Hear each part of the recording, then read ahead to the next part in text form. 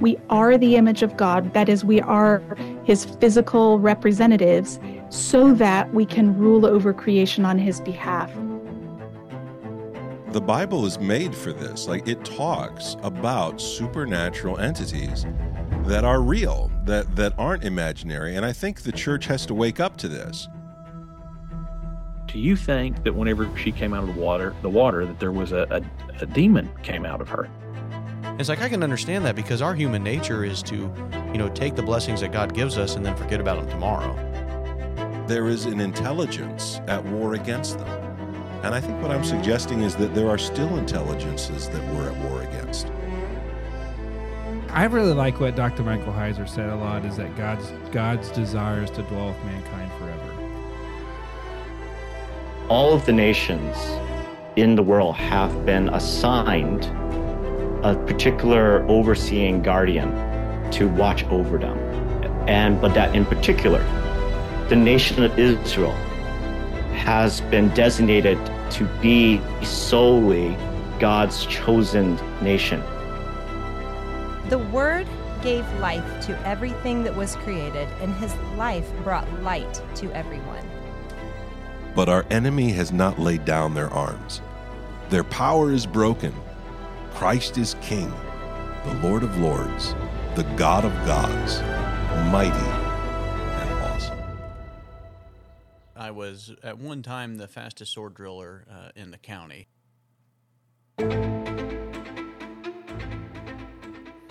Hello, my friends, and welcome to the Two Trees Podcast. I'm John Dillon, and I am not here with my usual friends because, again, they have lives and don't always include me. And so what I do have for you is a blessing. It's exciting. It's the best thing that's going to happen in your week. We have with us Emily Dixon, the host of Faith and Other Oddities. She's been a teacher at a local college. She is the queen of memes and lots of wonderful, fun things in her life, and she's just really been open and talking with me here for quite a while, but it's time to get to the podcast. And Emily, welcome to the Two Trees. Oh, I'm happy to be here. I don't know. I'm feeling a little pressure after that kind of buildup. You keep the expectation lows, and then people can be surprised. No. We're raising the bar, and you got to jump over this bar. This is actually the second time we've done this because I stink at podcasting, and I recorded it, and it was not usable. So I sent it off to Josh, my good friend, and he said, "This is terrible, John. Please do better." And so I contacted Emily, and she said, "You know what? I think I have time. I will go through it again with you." But Emily has a podcast that she and her brother do. It's called Faith and Other Oddities, and it's a fun exploration. I really liked the cycle that you did on the Judges and on David's story and things. She's done some wonderful stuff in Old Testament background, and if you like reading your Old Testament, you should definitely pick up Faith and Other Oddities. But we were chatting a little bit. I think we started talking about Pharisees is really what kicked off the story. But we were talking a little bit about connections in the Bible, and you pointed out a really interesting one that I hadn't ever really thought about before. And it's a connection to the book of Samuel, specifically his mother Hannah, and the woman at the well. So I'm going to try to step out of your way here because you've already had a practice round of this and you were really good. So Right. Oh, well, thank you. No, I do love the Old Testament. For me, that is the bread and butter of all things enjoyable. And yes, I know the Gospels are good and they're essential, and I'm not downplaying that, but the stories of the Old Testament, man, there's so much in there. Yeah. And they just explode the New Testament. When you see where they interconnect, yeah. So, goodness, I've got to trust my notes this time, because last time I think I'd been away from the mic for so long, I just was like a squirrel on crack running around, just happy to be doing this again. So maybe a little bit more orderly and able for people to follow me. So talking about the connections. So, one of the ways that we look for connections in the Bible is through vocabularies. And, if you've been in church very long, there's the word study craze that's gone around. And then that's kind of okay, but let's be real, that takes you down some crazy roads that don't need to be taken. And especially if you're using your Strongs, it just don't do that. We could talk about that later, but anyway, but then the other connections are themes and geography. And so I think that we need to be looking at our Bible more for themes, and we need to be looking for things greater than just a single word connection. And so that's the thing that I love to dig into. I think it's kind of become something that people expect from me because it's amazing, the meat that comes out of it. And the Bible does this for three very good reasons that we have these interconnecting stories, these kind of retellings, if you will. One is to complete a theological thought that's presented in the various accounts. It kind of fills out the picture, rounds it out for it. One of them is almost the same thing. It's to complete, kind of give you those missing pieces that maybe you didn't see in the first reading.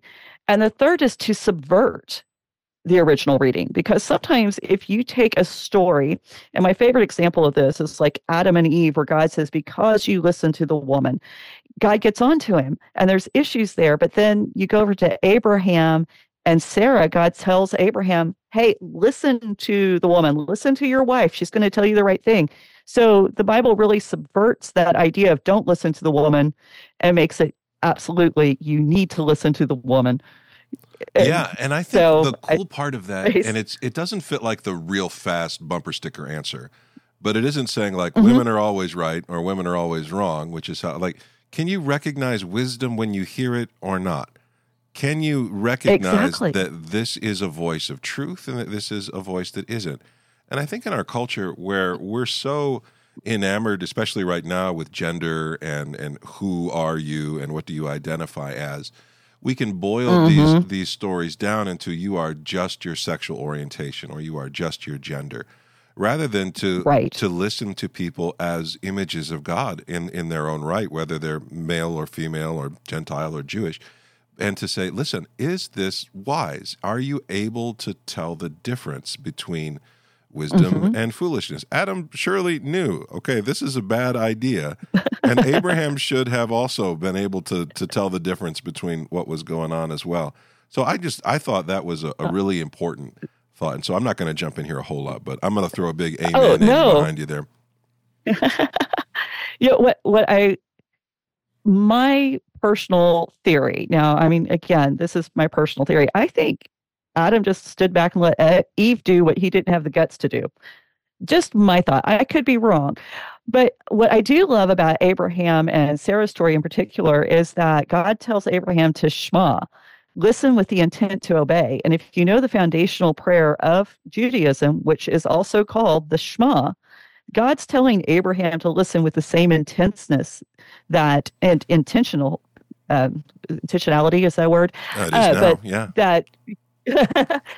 But there's that overlap. And so what the Bible does, it says the shallow, incomplete reading of Genesis 3 is insufficient to build your life on. So we're going to provide another parallel account, and we're going to flip it. There's a great book that I forgot to mention last time by Judy Klinsner called Subversive Sequels. And it's written from a Jewish point of view, so you aren't going to get, Christian theology. But as far as the Old Testament work, it's fabulous. And she goes through several stories where a foundational principle is laid, and then God comes in with a second story and either corrects or completely subverts what was originally seems to be the intent. Oh. And so, it's we don't realize we do this. Now, when I'm looking for connections between stories, my personal guideline is I want at least 3 points of connection. I'll contemplate 2, I'll muse over 1, but to really say, hey, this story is connected to that, I want 3 really good, solid hooks into each other. And so because we have some issues when we go from the Old Testament to the New Testament, sometimes those hooks aren't really obvious. And so I just thought, as we were talking, I kind of go through my process of how I realized these two were connected. Because I want people to know how to do it for themselves, and how not just to hear this and go, oh, that's cool, listen to what Emily said, but you can actually take your own Bible and sit down and go, how can I apply this? Right. And so I think that's part of teaching. I think that's an overlooked part of teaching that we need to be more intentional about as Christian teachers is how do people take this home? Mm-hmm. So, yeah. One of the first connections. I cut in here, but for any pastor who's listening, that's good advice. Listen to the woman. She's got things to say here. It's one thing to say things in your congregation or your Bible study or whoever, and they come away and they think, wow, you are smart. You saw something really cool in there.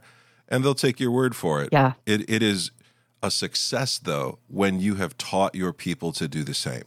And you are then giving them their Bible and saying, we're going to talk about things that I'm noticing, but what are you noticing? And to not be, don't be greedy is what I'm trying to tell you. Don't try to steal all the thunder for yourself, but encourage people and celebrate when people are digging into the Word and seeing these things for themselves. I love how Jesus ends his parables.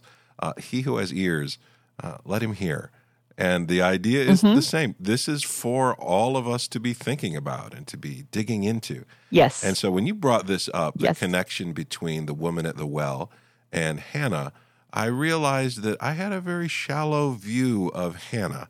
And the more, after you talked about it the other day, I realized I had a really narrow view of Hannah and her story. I really just saw it as like the kickoff for the Samuel story.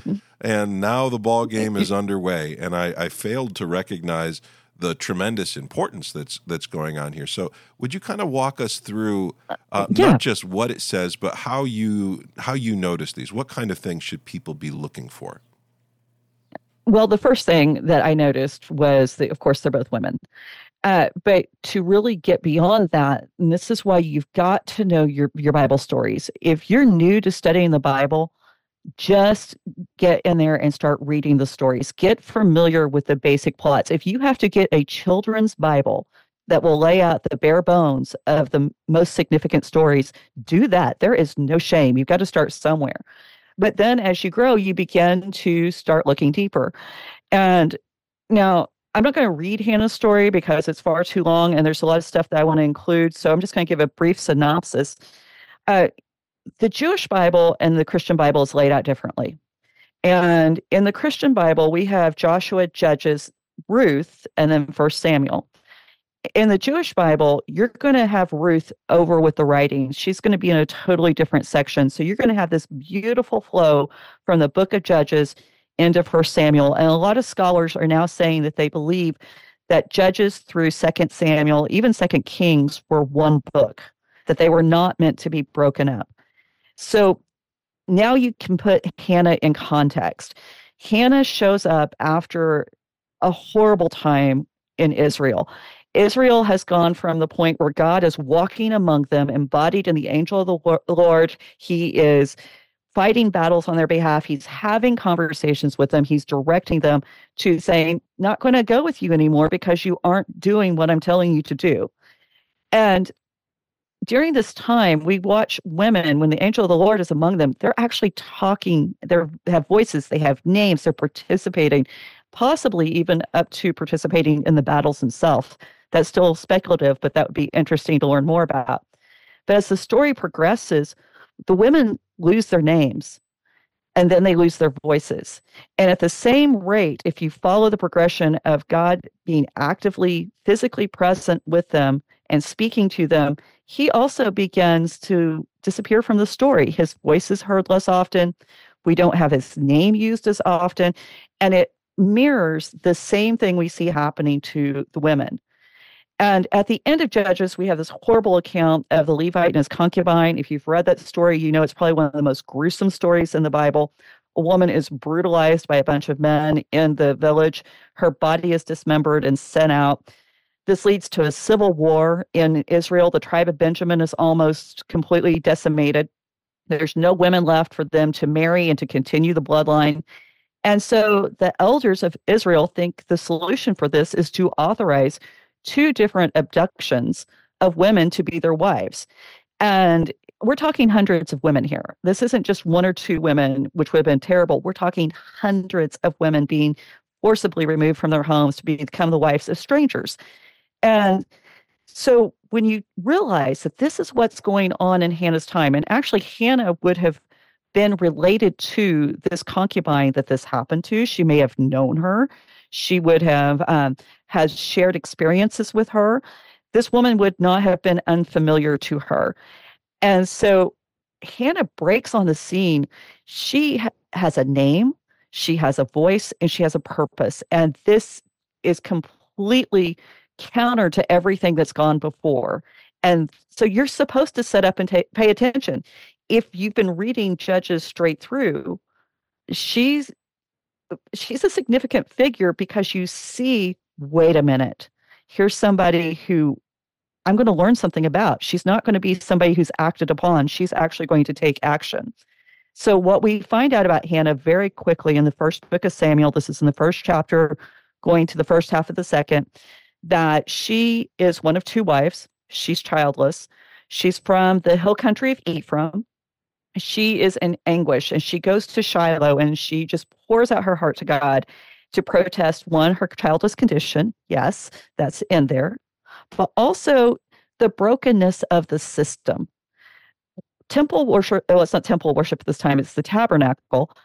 Worship at the tabernacle is corrupt at this point. We have to remember Shiloh is the place where a lot of these women were taken. 200 women were taken from Shiloh to become the wives of the tribe of Benjamin. Shiloh's spiritual leadership, totally corrupt. This is Eli, Hophni, and Phinehas, his two sons. And so there's major issues in that.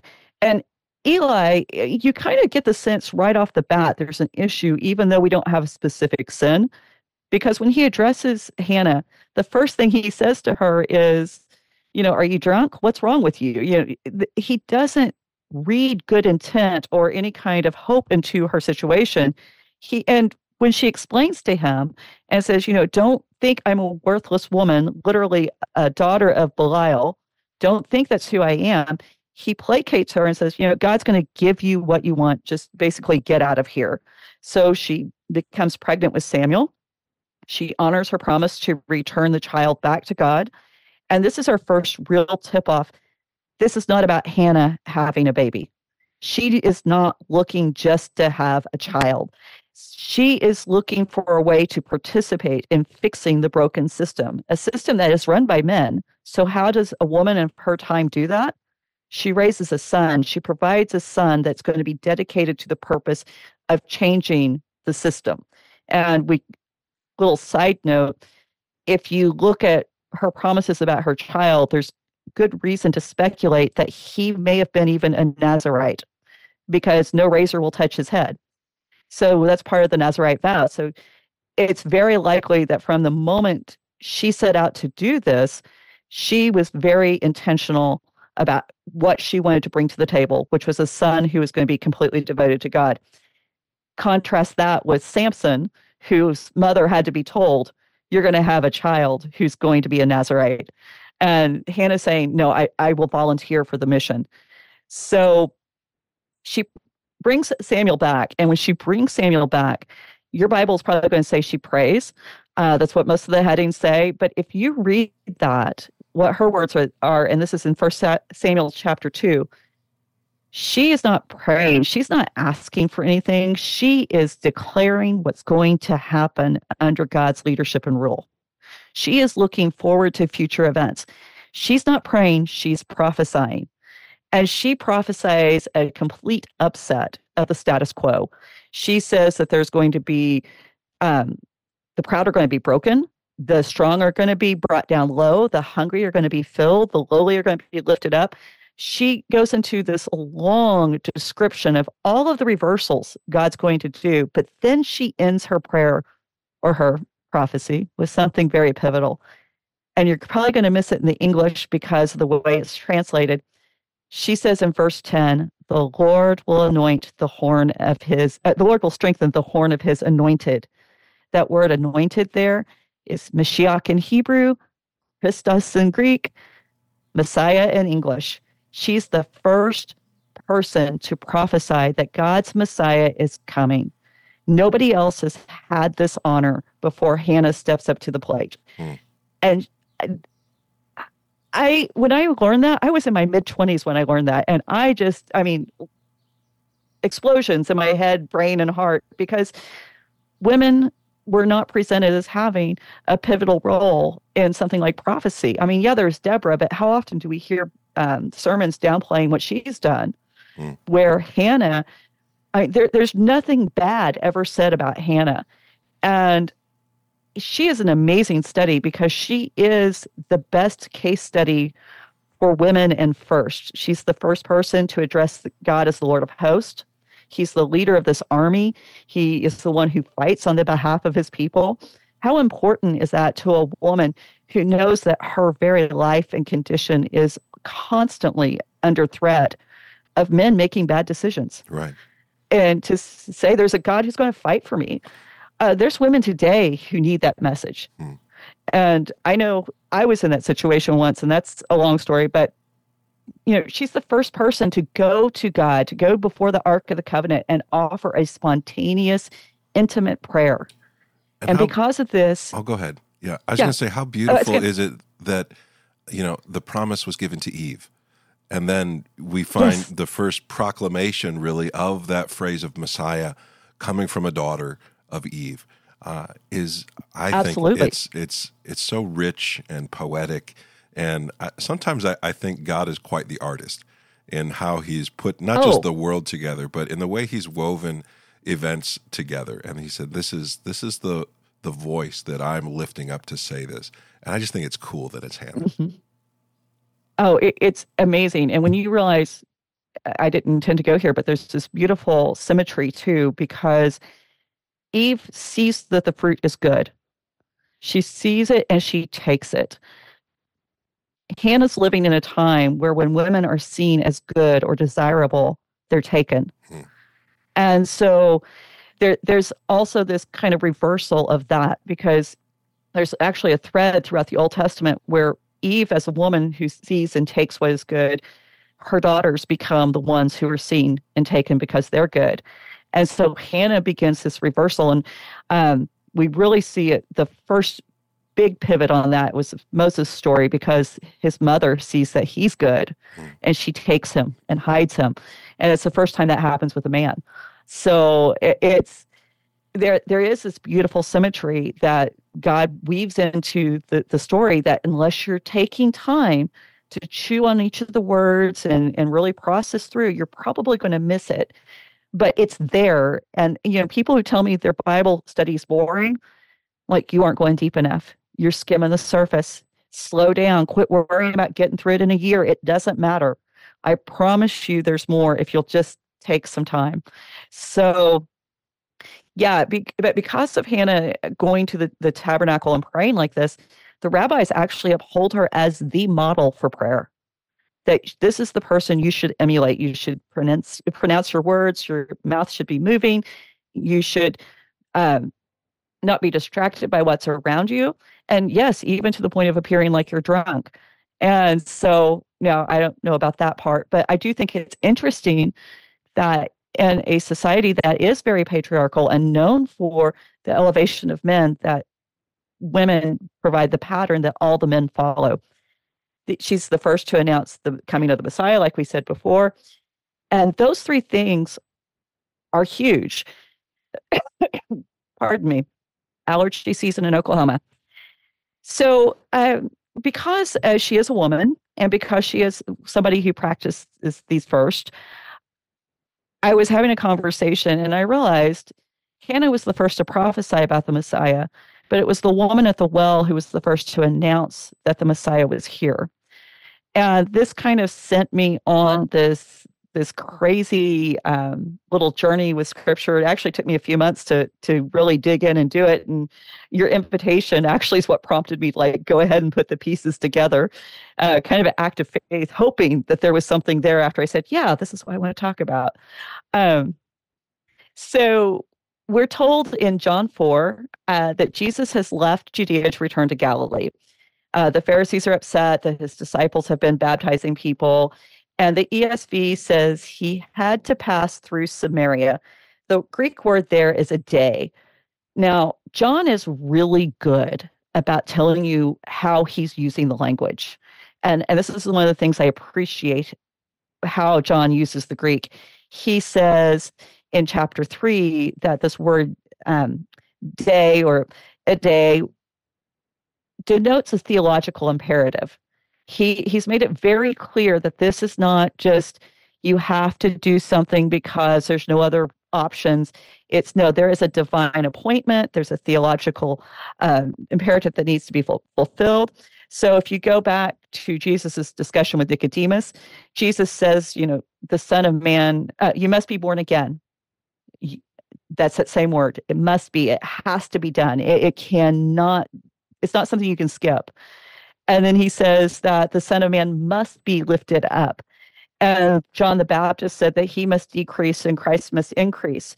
Again, it has to happen. So when John tells us in chapter 4, Jesus has to go through Samaria, he's saying, hey, listen up, something big's getting ready to go down. You need to be paying attention. And so he goes through Samaria.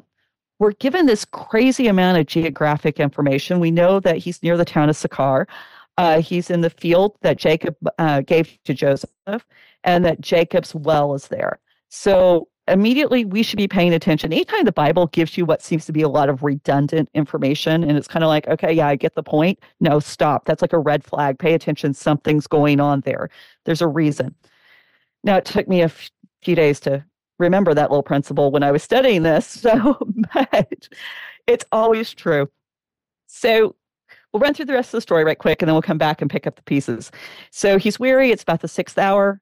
This is about noon. This is the normal time that people start to get hungry and thirsty.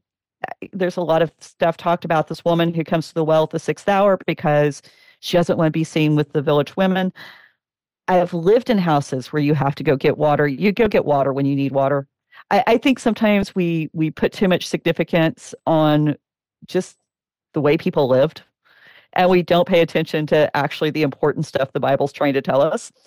But she goes and she gets this water, and Jesus asks her for a drink. And this is a bit of a scandalous situation. We have a man and a woman alone that we were told specifically the disciples aren't there, and they're having a conversation. And I love her response because, like so many New Testament women, she pushes back. And if you ever notice, New Testament women are not these little demure creatures. When the angel approaches Mary, she's like, whoa, whoa, whoa, this isn't possible. At the wedding at Cana again, Jesus says, my time's not come to change this into wine. And Mary's like, excuse me. There's so many examples, and they're fun to look at. And I think so many Christian women need to know that. And being quiet doesn't always serve us well. So she pushes back, and she says, how is it you, a Jew, that's what the ESV has, but more specifically, you, a Jewish man, ask for a drink from a woman of Samaria? She set 2 hard boundaries. Number 1, you're a man. Number 2, you're Jewish. I'm a woman and I'm Samaritan. We do not talk. We do not mix. Why are you talking to me is basically what she's saying. And then Jesus says, hey, if you knew who I was, you'd ask me for a drink because I could give you living water and you wouldn't thirst anymore. And a lot of the commentaries that I read made a huge deal about this living water and about the idea that Jesus was announcing something completely new, something that this woman would not have understood. And that's not the truth. Okay, let's just lay it out there. That's not, she would have completely understood what living water was. And the Samaritans kept the Torah. That's the first 5 books in the Bible. You want to confuse a group of Christians, ask them sometime how many people have read the Torah, and they'll tell you, oh, no, I've never read it. Okay, first 5 books of your Bible. So don't fall for my awful sense of humor.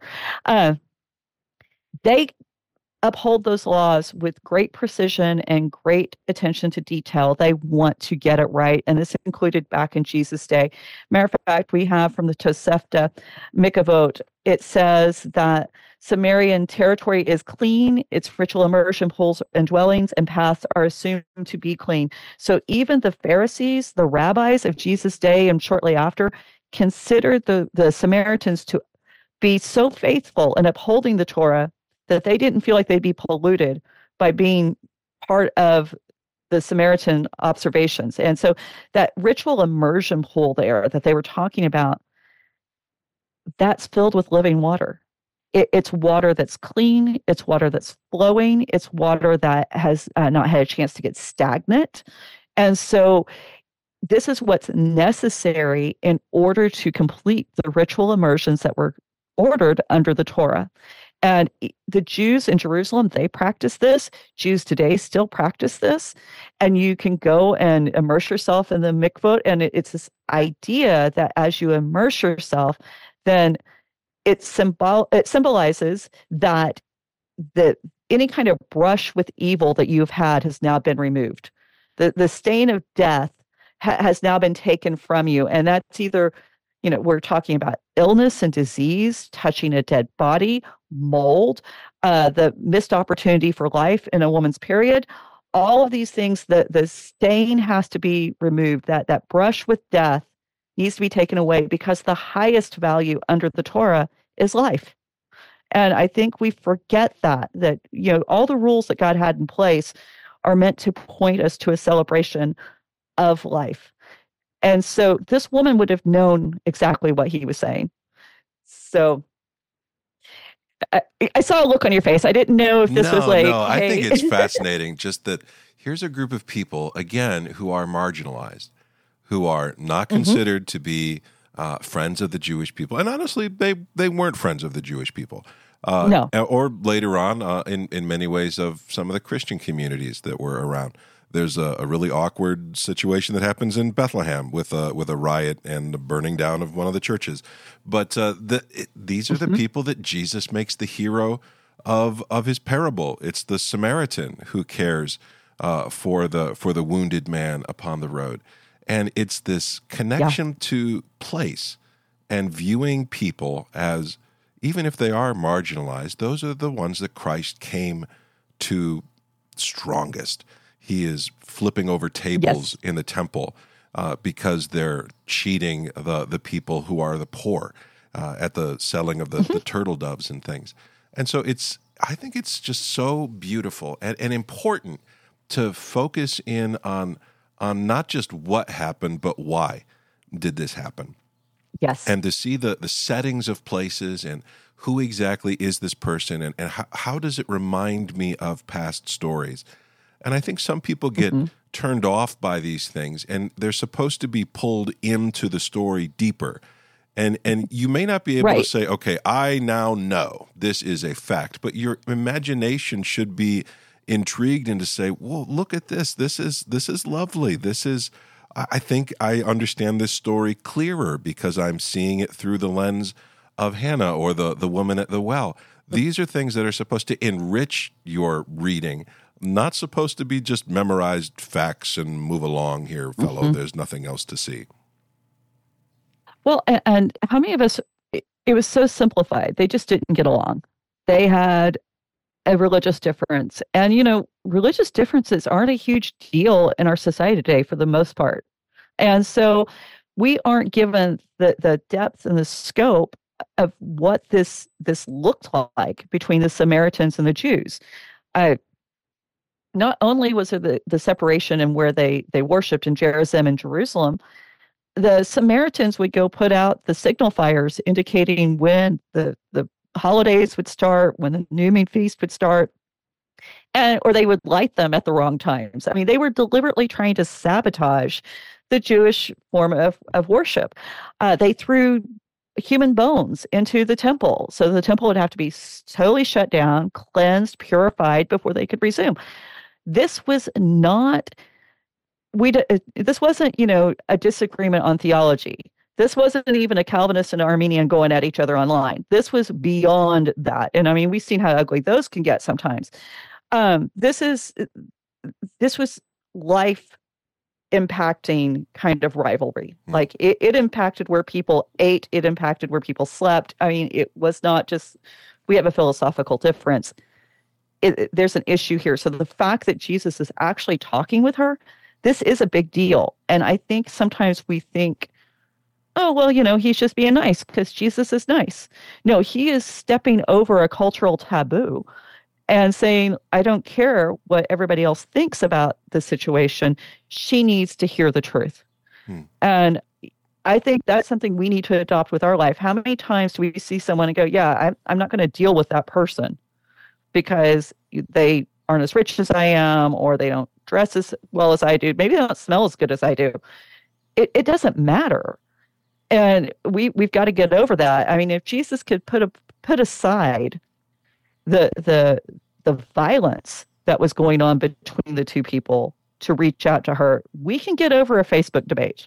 We can get over a Twitter war and actually be nice to someone. So, the woman, she goes back, she kind of deflects for a second, but she points to, hey, the shared history. Our father Jacob, this is his field. This is, she makes sure that, yeah, there's some differences, but maybe there might be a point of connection. And then she demands to know, does Jesus think he's greater than Jacob? And if you haven't studied the story of Jacob, and I wish we had time because I've been doing some study on him recently, man, Jacob's story is so rich and so dramatic, and you got to love him. Any man who sees God and says, I'm going to wrestle him, come on. You got to admire that. So Jesus explains to her, whoever drinks the living water, he's never going to thirst again. And like I said, most people will get hung up on that point. But then Jesus says, hey, why don't you go call your husband? And she says, I don't have a husband. And he confirms, yes, she's telling the truth. She's had 5 husbands, and she's living with a man who isn't her husband at this point in time. If a commentary is going to leave the subject of living water, they're going to talk about how horrible this woman was because she was divorced. Okay, so I don't want to get stuck there, but I think it's important that we acknowledge a few things. Number one, the text never says she's divorced. That's us making an assumption. She very well could have outlived 5 husbands. In a day when a tube of Neosporin could have saved a life, when simple antibiotics made the difference between life and death, between, just a little scratch, outliving 5 of your husbands wasn't a huge feat. But there is a likelihood that she could have been divorced. She could not have initiated a divorce. She was not the one who caused the divorce, at least did not legally file for it, because women couldn't do that. The men had to initiate that.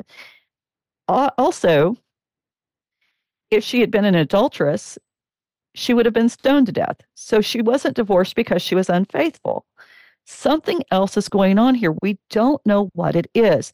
It's very likely that she was unable to have children, or that she had some kind of health issue. Even more likely than that, if we look at the situation of wives and concubines, she probably did not have a father to negotiate a ketubah, which was basically a prenup, that protected her against divorce. So, and that's the only difference. A lot of people don't realize the only difference between a wife and a concubine is whether or not you have that document in place, whether you have that prenup in place. So if she had a father who could negotiate this, what would happen is if a man divorced her, he would have had to have paid out big bucks, because this was to keep her from being destitute. If she didn't have someone to negotiate that on her behalf, she could be kicked out on the street for anything. And so we get hung up on how sinful this woman was, and we don't talk about the fact that she had been sinned against.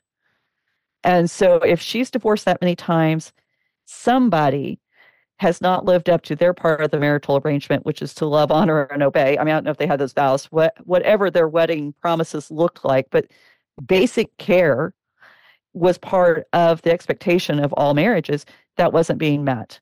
And so I think we do a lot of damage to her and the story when we want to say, oh, well, Jesus could even love a divorced woman.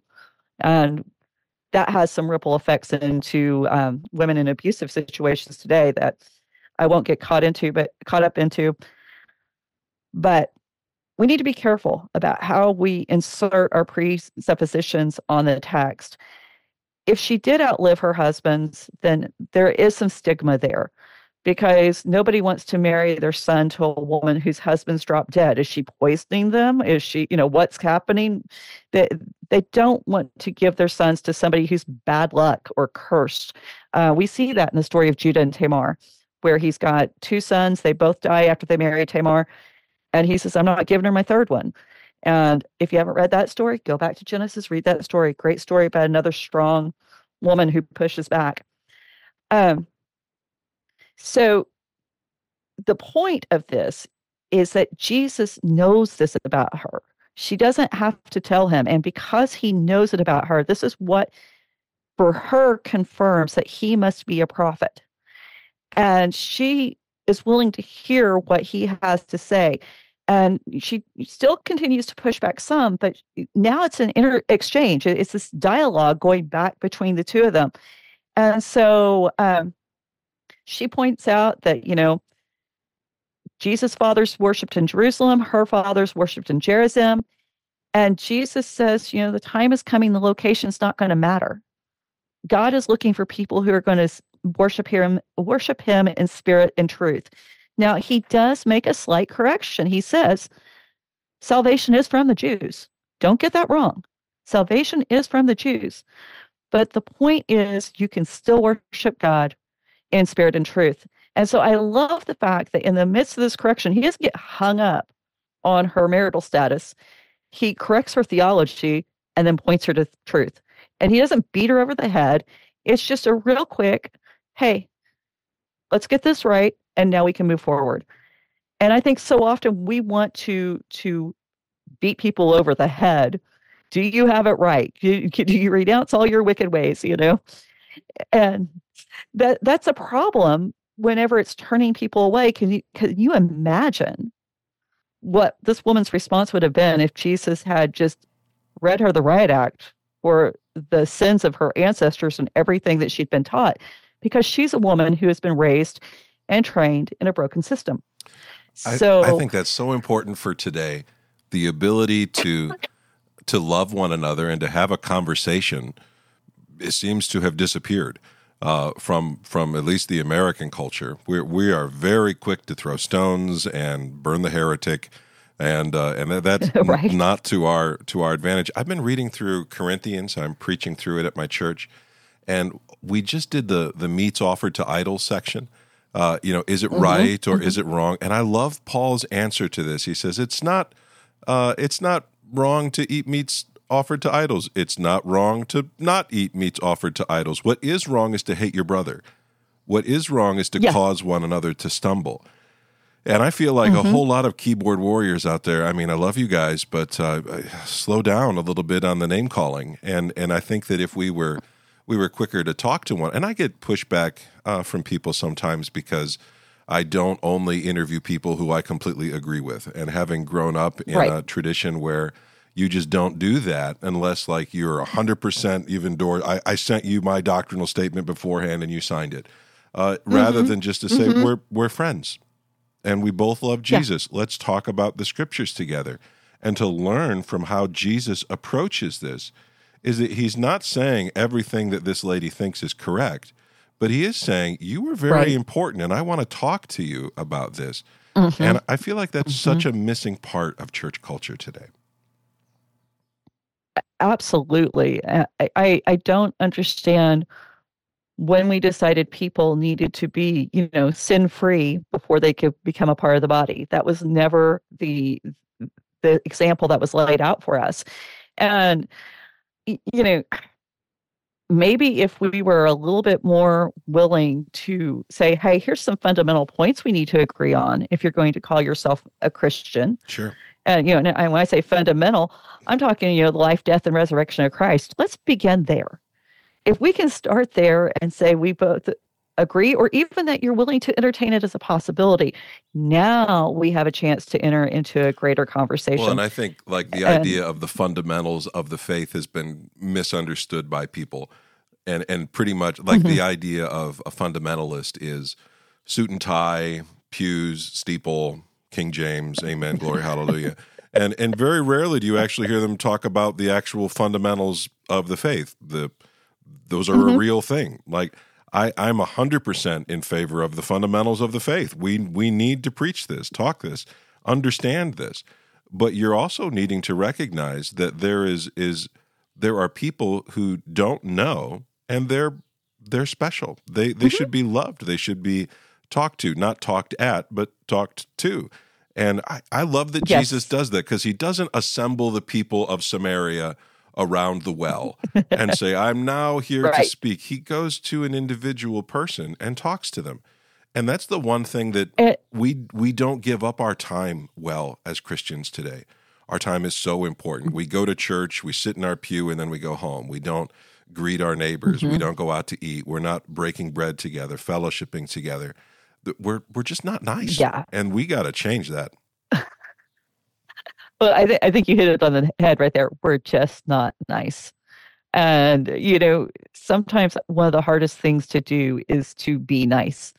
And I think if more of us would actually put the effort and the time in to try to be nice, then maybe we might have more of an impact on the world around us. But unfortunately, we're so defensive. And why? Okay, I know this is like almost a rabbit trail. Why are we so defensive? Is our God so small that he needs us to defend him? I think we've got that backwards. So I kind of have a problem with people who want to, well, I was just defending the faith and I was just defending God.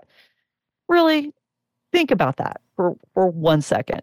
And so sometimes I think instead of defending God, we need to just trust him. And, he says his word will not return void. And maybe if we just start sharing his word kindly, we can see even in some that, differences. And you got me riled up now. I'm going to get in trouble. Here come the emails. But okay, you're defending the faith. Okay, that's wonderful. But you said something that you believe to be true. That's great. But you did not say it in a way that was heard. And you did not say it in a way that other people saw Jesus and the message of Christ. Yes. So if that's what you're trying to do, you stink at it. Like you didn't defend the faith. As a matter of fact, what you did is you dug into that root of bitterness that you've got there. You didn't love that person. And so even if you're going, like I have conversations with people all the time, and I think they're wrong and they think I'm wrong. And we talk about it. And I'll say things like, well, you're wrong, but that's okay. And, we'll talk about it. And sometimes they convince me, and never do I convince them. But that idea of not only am I defending the faith, but you are my enemy, and I will destroy you with my one-liners. And I will make you look foolish. I don't know where you see that in Scripture. And I'll tell you for sure, the world that's watching you isn't seeing Jesus. They're seeing a narcissist try to puff themselves up. And you got to really get yourself under, if you're going to defend the faith, then you need to defend the whole faith. You need to show the kingdom of God and to live it. I have yet to meet the person who then turns around and talks about the fruit of the Spirit after they've defended the faith. Right. Like where was love and joy and peace and long suffering and what you're well, no. I don't, that's for later. That's for what my personal edification. And I'm going to get off this, but man, you got me all riled up over here. Now I'm mad, and I'm gonna tell people what I think. No, I'm not mad. I'm frustrated because as a Christian who has been hurt by church and has been I have a hard time trusting people because of my life and the way things have gone and the way I've watched Christians behave. And that's the exact opposite. Jesus says they'll know you're Christians by your love. And okay, well, your love of truth, well, that's good. How about you start with the truth that is a person made in the image of God, and that you should speak to them with respect, and you should say what you mean in a clear and an understandable way, because this idea that you're just going to throw some truth out there and hope it sticks is not an effective way of communicating. And I think Jesus is pretty effective at what he does. And he expects his followers to also be effective. And so I'm not saying don't stand up for the truth, but I am saying please communicate it well. Yes. Yes. Work on the presentation. I'm going to get off my soapbox now. Okay, so I know how to get John going. Oh, man. I'm done. I'm going to unmute myself here and step away into the background. Okay, so now I've forgotten where I am. So she affirms the Messiah is coming. She is ready for this. And, how often do we come across broken people or people in horrible, sinful situations even, that's really what they want. It's a savior. And, and Jesus acknowledges, hey, she's in the middle of a messed up situation, whether her husband's died, they divorced her, there's a combination. It doesn't matter. She's in a messed up situation that had to have been painful for her. And he says this beautiful words, ego me. I am God. I am the Messiah you've been looking for. I'm the one who's going to bring resolution and healing into your being, not just your physical marital status, but the totality of who you are. She got that. Why do you think she ran back to the city and said, guys, the Messiah is here? If I ever get a chance to witness to someone and share the good news and they are running back to the city telling everybody else, hey, guys, you got to come hear this, then I'll know I've gotten it right. So far, this hasn't happened. But until you reach that point, work on your presentation. Anyhow. There's room for improvement. Always. And I'm not throwing stones here by any stretch of the imagination. But she goes and evangelizes her town. And because of this, she's known as the first evangelist. She's the first person that Jesus reveals himself as God to.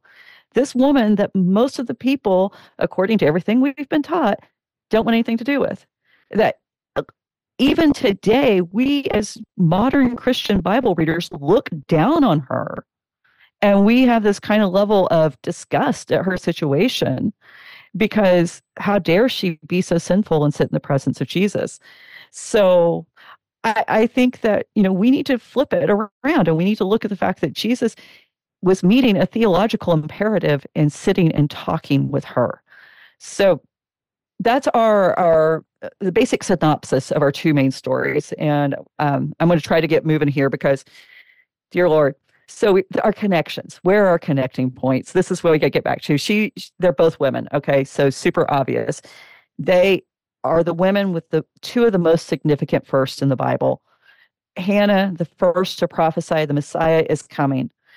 And then the woman at the well who says the Messiah is here. Put those two together. Wow. And it's in the mouths of women who have been told for so long to sit down and shut up within the church. Oh my goodness. That tells you we've got something wrong whenever we don't want to hear the voice of a woman. Now, they make public, life-changing, history-shifting, world-shattering declarations about what is happening and what will happen. They birth entire new eras in their own respective times. In 1 Samuel 2, we're told that, 1 Samuel 3, we're told that the word of God was rare, that visions were infrequent. And so up until the point that Hannah's voice breaks on the scene, we don't have prophecy in Jerusalem or in Israel. It's gone silent. And so the fact that she's the one who breaks that silence is huge. The Samaritans, they rejected anything in the Bible that came after the Torah. So they hadn't had a prophet since Moses. And so she breaks the silence. That's amazing. Both women are on the fringes of society. Being a barren woman in Hannah's time would have meant that God had cursed you, that God had turned his back on you, because God opens and closes the womb. He has direct control over that.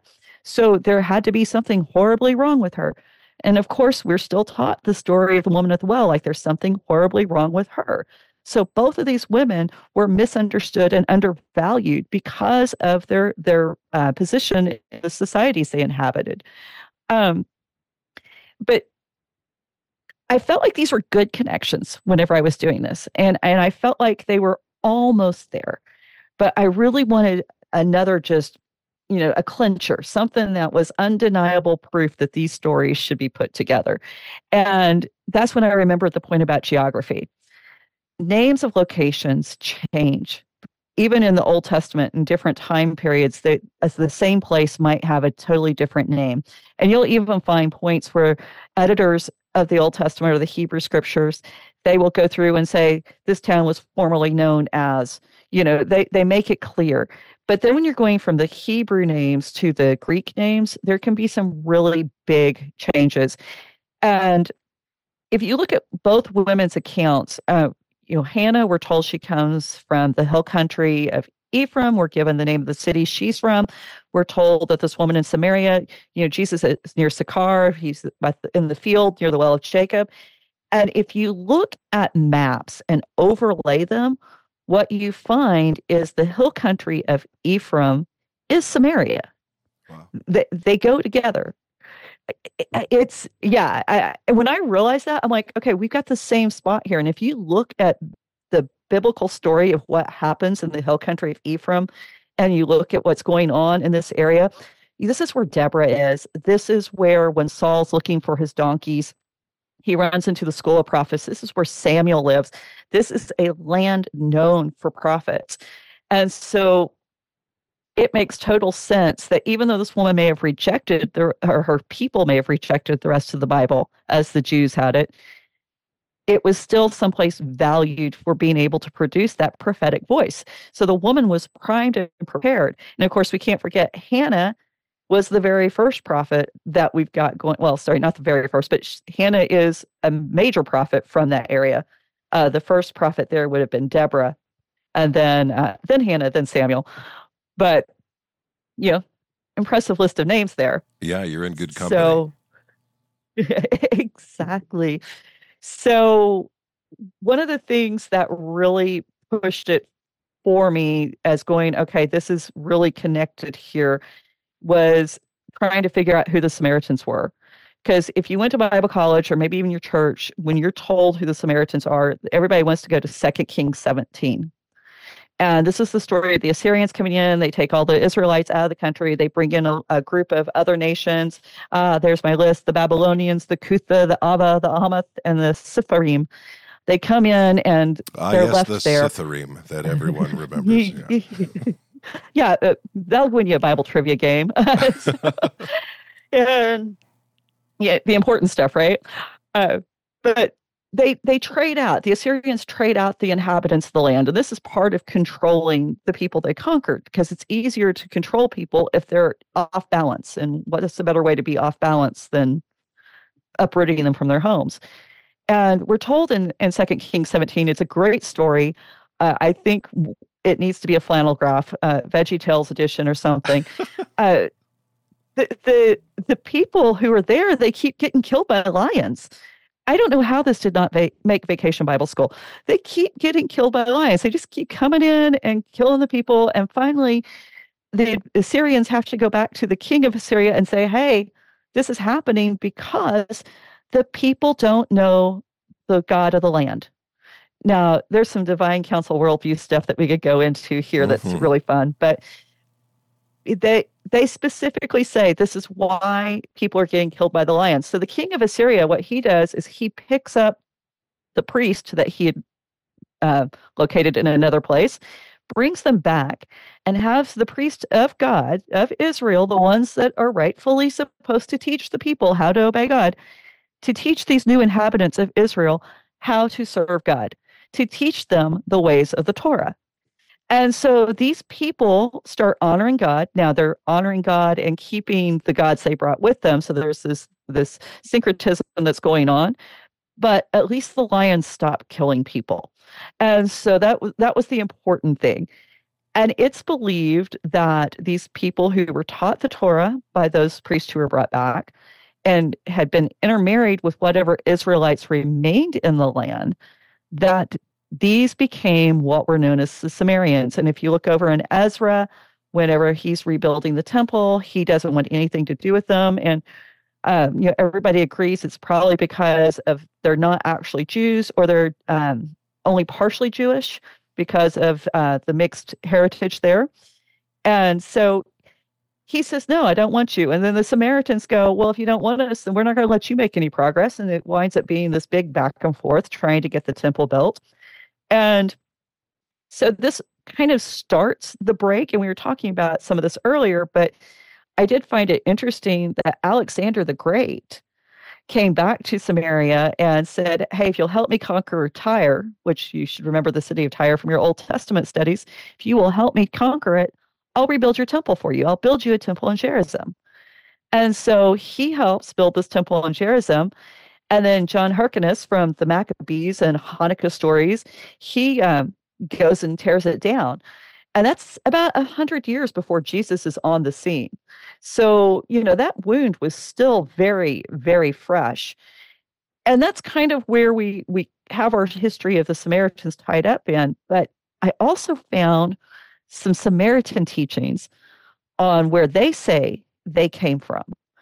And I've got to tell you, I got really excited about this because these are the kinds of things that I geek out over, and unapologetically. But I really believe that when we're studying other religions, other people groups, that it's important that we go back to what they say about themselves and understand what they think about themselves. And so the Samaritans don't tell the same story. They don't say that, hey, we're part Jewish and a part Assyrian or part, any of these other people. They say, no, we're Jews. We've always been Jews. We're true Jews. And we didn't get, divided out during the Assyrian conquest. We broke away. And the point in history that they go back to from when they broke away is when the corrupt priest, Eli, breaks from Bethel, the place where God's ark had been kept and the tabernacle and all the worship happens, and he moves it to Shiloh. This is the exact time period of Hannah. This is the same time that Hannah is protesting the system is broken. There's corruption in the priesthood. As a matter of fact, God even renounces the house of Eli completely, and I believe that's in 1 Samuel chapter 3. And the Samaritans point to Eli's moving the tabernacle and the ark to Shiloh as the big sin that gave them the tip-off, hey, this is why we need to get out. So now, of course, everything that follows, Samuel, David, Jeremiah, Isaiah, any of the prophets, they don't believe that those are true prophets. They don't believe that that's true history, that it was corrupted under the influence of Eli. Now, if you read the Bible, we know that God actually takes steps and says, no, I'm going to correct what's wrong with the house of Eli. As a matter of fact, he gets rid of that entire line and brings in another line later on. But I think it's very interesting that Hannah, who is in the Old Testament saying there's a problem with worship, there's a problem with the way we're taking care of God and honoring God, that she's at this point in time where this Samaritan woman would have said, this is where I originated from. This is my history. This is where I start. And Jesus says, okay, you know what? Your system is broken too. But again, we go back to that spirit and truth. And so I see a huge, huge connection. And what I see mostly, I've got it written down in my notes here. I want to make sure I say it right. She's the continuation. I see the woman of the well as the continuation and the fulfillment of Hannah's prophecy. She's the one who says, Hannah says, we got to fix this. God is going to fix this. And this woman now gets to experience how that system that started being broken and corrupted back in Eli's day is finally being repaired. And God's faithfulness, even after millennia, for that repair to happen, for that completion and the fulfillment to happen. And so there's some beautiful, just pieces and parts where we see women standing on the outside of broken systems who have been marginalized and have been pushed aside, being willing to push back, being willing to buck the status quo and saying, Lord, there needs to be help. We need a solution. And God being faithful to create a way for them to receive that solution. And I think for a lot of women today, we need to see that this is part of our history as women of faith. And it was in the Old Testament. It's still present in the New Testament.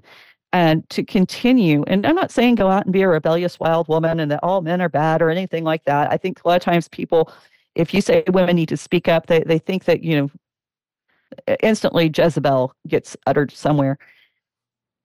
But the Bible doesn't show us women going, oh, I'm going to sit in the corner and be quiet, and that's me being faithful. That's me being a good Christian woman. The Bible shows believing women who want to worship in spirit and truth, stepping up and speaking truth, stepping up and sharing truth. And I think we need to see more women empowered to do that. When you take out half the team, what else do you expect but defeat? And I think it's important to remember both Hannah and this woman at the well, their voices point to Christ. That's what their voices are doing. And so rather for me than worrying about, well, who said that, I'm more interested in saying, what did they say? And I think for the church today, there are so many people who don't believe their voice is worth hearing. That part of being a pastor or part of being a disciple of Jesus is to come along people and listen and to give them the honor of your time. And so are people going to always say what you want to hear? No, but that's kind of a bad thing in the Bible. You don't want to heap to yourself teachers having itching ears. You want to have conversation and not just someone who reminds you so much of you that you like them. That's not a positive thing. You want to be able to have diversity and to be able to value and to listen to what each other are saying. I have really enjoyed just thinking about these two stories overlaid on top of each other. And I'm starting to think, and I'm just going to throw this out there now, but I think there may be major connections to Eve as well in both of these stories. And so I'm going to throw that out there to my listeners. If you think that's crazy or if you have thoughts on it, tell us about them. Post them on the Facebook. Or maybe you've got a thought in a different direction. I would love to hear your thoughts and what's going on in your life. I also need you to all email Emily and tell her to immediately start podcasting again because she's taken off way too long. So, Nathan, that means you too. But I'd like to thank you, my friend, for coming on and teaching us and just sharing what you've been rambling about in your studies as you've been thinking and walking beneath the trees of Scripture. So thank you so much, Emily, for your time. Thank you.